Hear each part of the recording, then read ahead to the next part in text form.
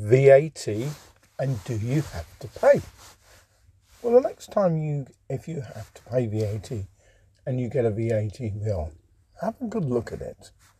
And then ask yourself, why is it a company that employs 70,000 plus people and employs them, not self-employed?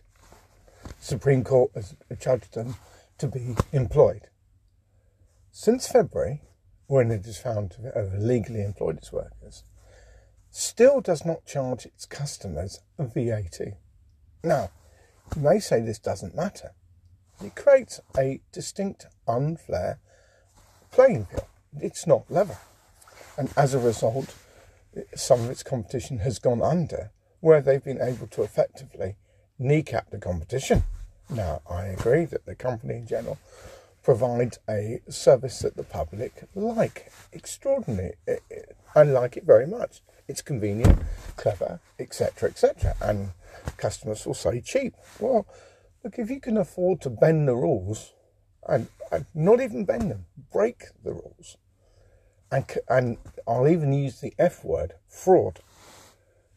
Effectively, they are absolutely committing fraud with the full knowledge of HMRC. Next time, I said, you get a bill and you don't like it, perhaps you might want to contact Jim Herrera, because it seems that he's the head of the Inland Revenue, by the way. It seems that Sarah Smith at Uber has had direct contact with him.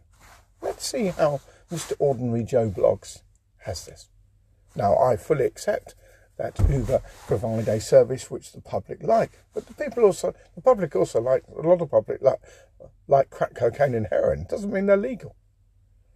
And this does matter, because it is mind-boggling numbers. They have failed to pay £2.2 billion in VAT. Now, where this matters is, if you're Mr. Adil Rashid, who's a Yorkshire cricketer, when he was found to have not paid £100,000 tax, now the rough fine that the Inland Revenue put on you is 30%. He was just over that, because he had to pay £136,000 back, which he did. Now, in my rough calculations, on 2.2 billion, Uber would owe £660 million in fines.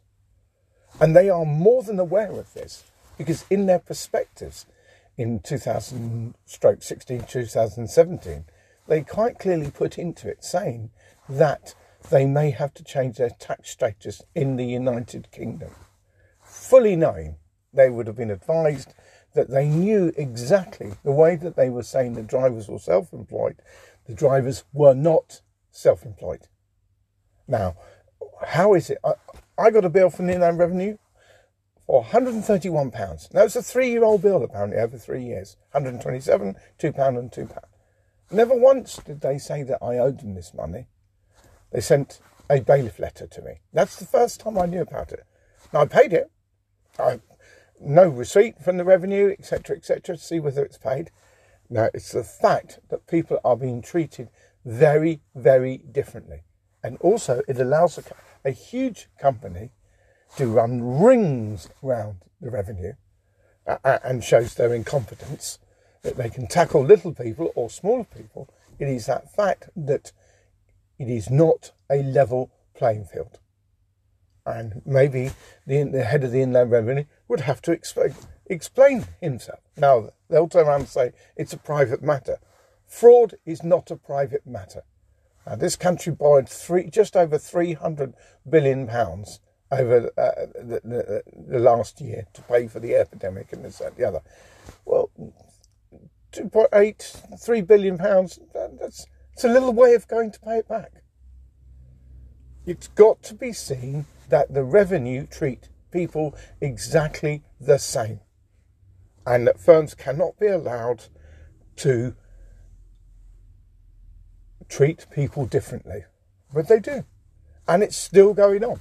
They are still breaking the law, even though they were found in February to be breaking the law. They are still not changed the way that they deal with people. It has to change.